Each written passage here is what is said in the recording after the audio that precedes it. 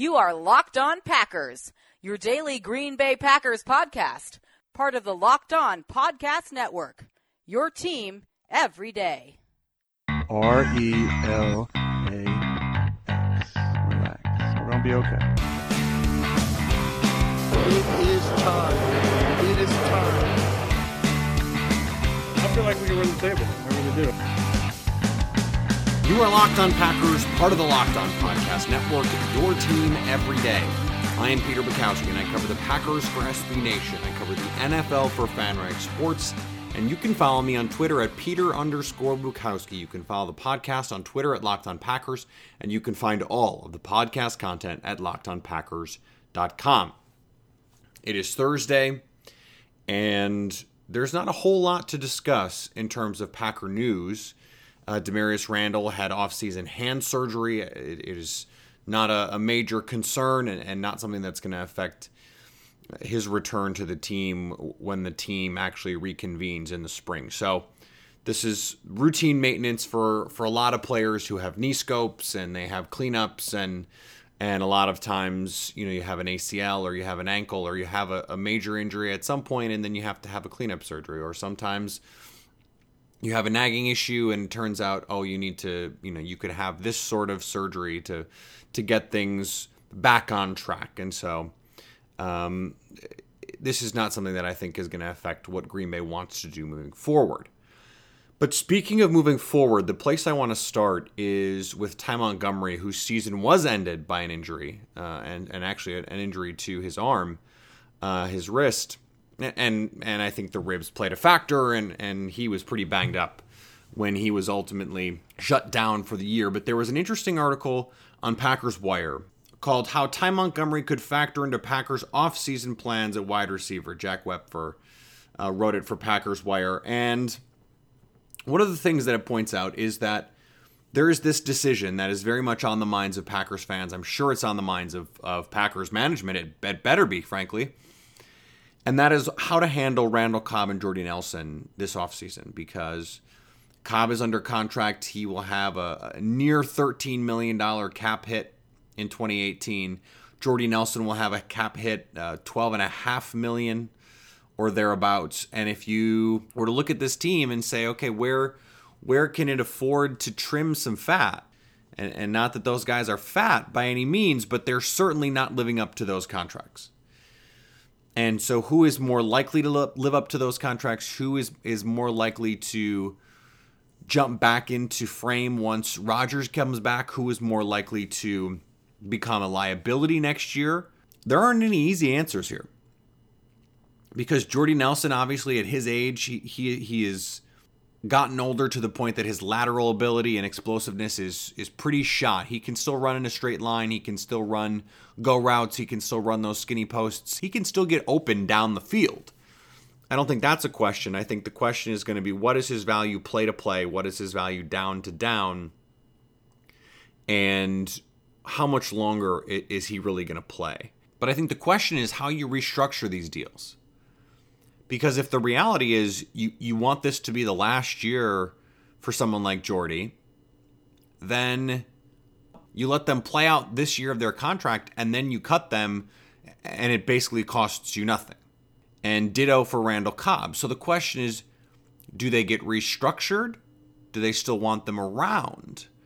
And Zach Cruz, also of Packers Wire, makes the case that one of them might have to be gone. Now, with the rising cap, that may not be precisely true. It's going to depend on how the Packers want to handle their own salary cap and whether they want to extend Aaron Rodgers right now or what they want to do there.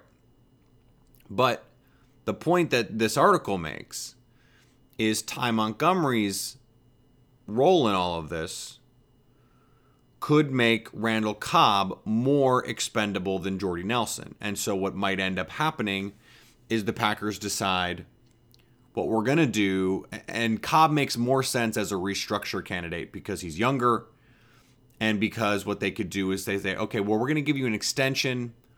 It's going to be, another 2 years in addition to what's already on your deal, but we have to lower this number. And if you don't think that's fair, good luck getting this much on the open market. And I think that's something that Randall Cobb could see as reasonable. Now, the reason Cobb is the more likely candidate here is because Ty Montgomery can already do the slot receiver stuff that Randall Cobb can do. He is not as... I think Randall Cobb's explosiveness, I mean, you can throw the combine numbers out the window at this point. They are not reflective of what he is as a player anymore. He is not a 4.46 guy. And I think already he's the slowest receiver on this team. I mean, he got caught by a linebacker against Chicago. That kind of stuff just can't happen, and he's just not producing at the level that he needs to be. If Ty Montgomery can be given some more of those slot receiving duties, then Green Bay doesn't have to even restructure Randall Cobb. They can just say, we're done. Good luck. Go help someone elsewhere if you think you can. So all of that is to say, I don't think Nelson is a restructure candidate so much as I just think if they don't believe he can play beyond this year, then I think it's just one of those things where they let him play at this number or they cut him outright. I mean, that's what Ted Thompson would do, I think. And the Packers need to find some more consistent receivers. I think Cobb is more likely as the restructure candidate, though I think he is more likely to be cut, if that makes any sense. I don't think a restructure makes sense for Randall Cobb. It makes more sense than it does for Jordy Nelson because of age and because usually when you restructure, you add years and you change the guaranteed money structure. I think what's more likely is they let Cobb walk or they find a trade partner for him or something. I'm sure they could get a pick for him. And they allow Ty Montgomery to take his place in a lot of the slot stuff. He already took Cobb's role as the backfield weapon. If you look at a team like the Patriots, who have a player like Dion Lewis, who is not a feature back, he is not a guy that you really want to give the ball 25 times a game to. I wrote about him for FanRag this week and why he's so versatile and dynamic. If you look at his box scores over the course of the year, it looks like he has a target number, and that number's 15. Because he hits it regularly. And if he doesn't, he's got 14, or he's got 13. It seems like the goal is to get him between 14 and 18 to 20 touches a game. You get him 12 to 15 carries and 4 to 5 catches. I think that's similar to what you'd want to do with Ty Montgomery. You don't want a guy to have to split time between the receiver room and the running back room. He already struggles with the protection part of it. But he already knows the plays. He already knows the runs. He already knows the passes. This offense is not going to change that much with Joe Philbin coming back and the changes that they're bringing. It's still going to be Mike McCarthy's offense. It's still going to be the offense that they've been running. So could he become more of a focal point in the passing game again? Sure. And then it makes sense to move on from Cobb to keep Nelson on the outside and Davante Adams on the outside. And Jordy Nelson's move into the slot, which he did a lot more 2 years ago when Rodgers was healthy over the course of the season. Ty Montgomery can play on the outside. And you're making a defense declare, how are we going to play Ty Montgomery? Is he a receiver and we're going to put a corner on him, or is he a running back? And if you're going to play nickel against the Packers when they have Nelson, Adams, and Ty Montgomery in the game, you can run the ball with Montgomery. And if you're going to play him with a linebacker, split him out wide and force the defense to try to account for him in the passing game. I think he is a better version of what we wanted Cobb to be a couple years ago. And that was someone that can do a little bit of everything. Now, obviously, a couple years ago, if you go back to 2013, 2014, Cobb was an outstanding player, an ascending player, a superstar player. And he's just not that anymore. He doesn't have the gas. He can't do it consistently. He is close friends with Aaron Rodgers. Rodgers was in his wedding. He seems like an outstanding guy. He's the kind of guy you'd want in your team, on your team, in your locker room. And it would be unfortunate if it had to come down to a money situation. But this is, after all, a business. And the Packers have to do what's best for them. I don't see sweeping changes coming from Gutekunst in this first year, but that doesn't mean that they won't do what's best for this team. Russ Ball is still going to make these kinds of calls with salary cap and contract, and I would guess that he is talking to these agents to try and figure out what they think they're worth, what they think they're worth on the open market, and to try and figure out what the Packers might have to do to keep them. Now, it'll be up to Joe Philbin and Mike McCarthy to figure out how to use them as best they can. Before we move on, I want to remind you about our Pro Football Focus Edge giveaway. I tell you about it every day, so why haven't you done it yet? Put your name and your Twitter handle in a review of this podcast on iTunes, and you'll be entered to win a Pro Football Focus Edge subscription. That's a $39.99 value, and gets you access to player grades, snap counts, position ranks, fantasy projections, draft coverage, all sorts of things behind their paywall you could get for free simply by entering our contest. Your name and your Twitter handle in a review of this podcast on iTunes.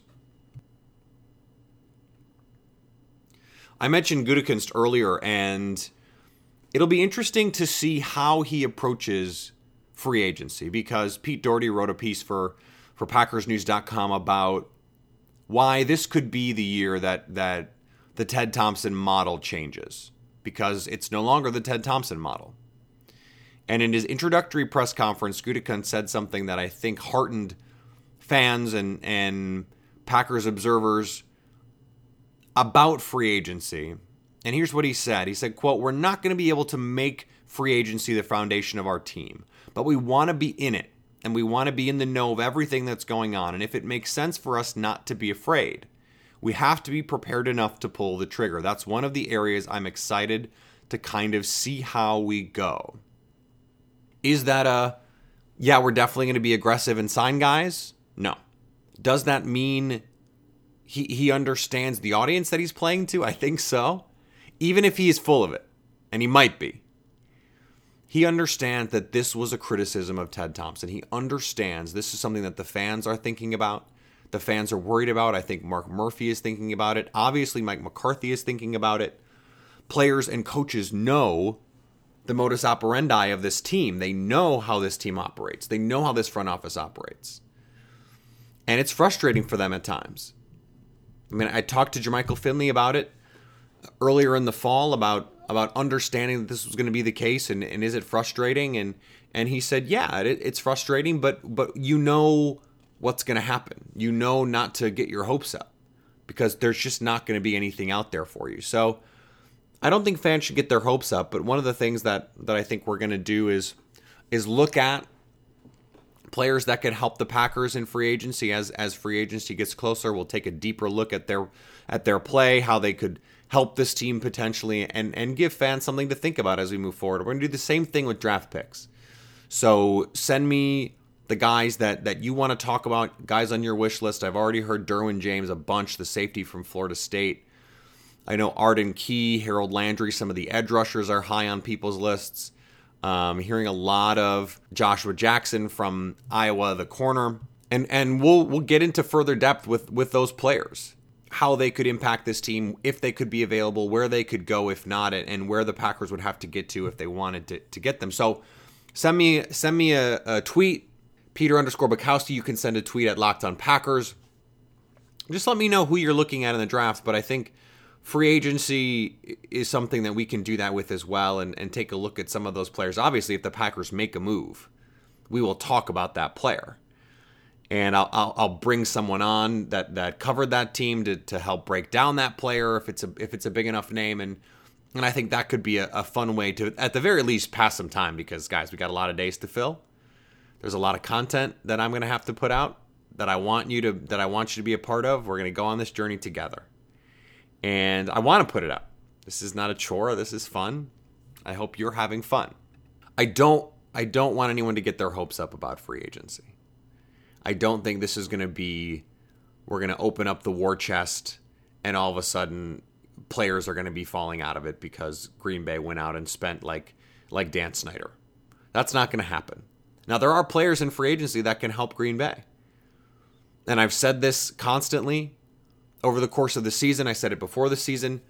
The kinds of guys that they signed this year, and Martellus Bennett notwithstanding, although I think that was a good signing, it just didn't work out because it turned out Bennett is hurt and potentially washed. But the aggressiveness I liked. and you get someone like Quentin Dial, Ahmad Brooks, these kinds of guys are out there. These rotational players who can help you win. So go get them. The NFL playoffs are here and nearly almost over, so make sure you get your bets in at the #1 rated online sportsbook, mybookie.ag. Your fantasy football season's long over. You only have a few more games. You only have 3 more games, unless you really want to get aggressive and go after the Pro Bowl, to bet on football until August. And you can do it at mybookie.ag. They have live odds on everything, live betting, an all-new prop builder where you can create your own bet slips, bet how you want, bet your friends. You can do it from your desktop, your tablet, or their world-class mobile site. It lets you play anytime, anywhere, and MyBookie offers the fastest, no-hassle payouts when you win. Use the promo code LOCKEDON to get up to a 50% deposit bonus. MyBookie.ag, you play, you win, you get paid.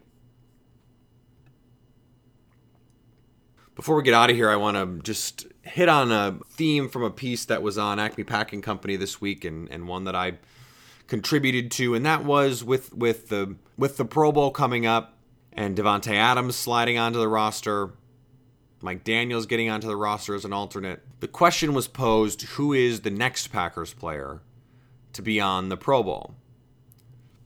And I think Nick Perry should have made it 2 years ago. I said I thought Blake Martinez should have made it this year. I think you can make the case Kenny Clark should have made it this year, especially since I thought Clark was the better player compared to Daniels. And so if Daniels was going to make it, Clark should have made it over him. Demarius Randall was a name that was given to me on Twitter. That was actually almost a name that I made the case for, because I think Mike Pettin is going to use him in interesting ways. If you look at the way that Mike Pettin has deployed defensive backs, he has done it in a somewhat similar way to Dom Capers, in that he likes to use rovers, he likes to use versatile pieces. Guys like Aaron Williams have played strong safety, free safety, corner, nickelback, and I think you're going to see him use guys like that. I think Morgan Burnett, if he stays, is going to be a player like that. But the two guys that I'm most interested in are the 2 rookie defensive backs, and they're not rookies anymore. Now they're going to be second-year players. Josh Jones and Kevin King. And I made the case for Josh Jones just because I think he's the guy whose long-term potential. I think Kevin King might be the most physically archetypal. He's a blueprint modern NFL corner with the size, the speed. And I think if you look at Jones, athletically, he's not quite the freak that Kevin King is, but he was a little bit more natural football player in college. I think we've seen him be a little bit more natural playmaker. His feel for the game is better. And frankly, I think Dom Capers did him a huge disservice playing him away from the line of scrimmage so much. He played deep so much because Burnett, and this is one of those things that hasn't been talked enough about. I think Nitro could have worked. The problem with Nitro was they had the wrong guy playing Nitro. So the Packers, when Morgan Burnett was hurt early, Josh Jones was playing some linebacker and Kentrell Bryce was playing safety. But then Bryce gets hurt and corners get hurt. And now all of a sudden Morgan Burnett has, when he is healthy, has to be playing corner and not safety. And that happened at the end of the year as well. So we didn't get to see the Nitro package. And the injuries took away the Packers' option to play in that package with those safeties playing linebacker. But the problem was, even when Jones and Burnett were healthy and they had corners, Dom Capers insisted on having Burnett, the smaller and I think more reliable back-end player, playing in the front 7, where Josh Jones, frankly, should have been playing. He is a box safety. That is what he should be doing. And I think what you'll see is Mike Pettin deploying him in a more effective way, a more efficient way, and a way that really plays to his strengths. You'll see him in coverage against receivers, against tight ends, against running backs, but I think you'll see him playing some linebacker. You see him playing as a box safety in run support. And I think he's going to have an opportunity to have a big year if he can make that year 2 leap. And I think particularly with Mike Pettin, that could be the case. Now it's reported that Darren Perry may be back with the team. Doesn't seem like he's gotten a ton of interest, or at least nothing that has really come to fruition. So I think that could be the year 2 leap player, Josh Jones. I'm really excited about his talent, his ability, what he can be in this defense. And I think that could be the case regardless of whether or not Morgan Burnett is back. We're going to have another podcast tomorrow. That'll be our last podcast of the week to wrap up odds and ends, any news that comes out over the course of the next 24 hours. It's all going to be in there. And then we'll be back next week with our Monday, Tuesday, Thursday format. A lot to still get to in terms of football on the field. We're not going to talk a ton about those games, but I think we will talk about what is relevant to the discussion for the Packers moving forward. And that'll be that. And we'll get to that. So plenty more to come. Another show tomorrow, and then 3 more shows next week, Monday, Tuesday, Thursday. Plenty of stuff for you to stay locked on Packers.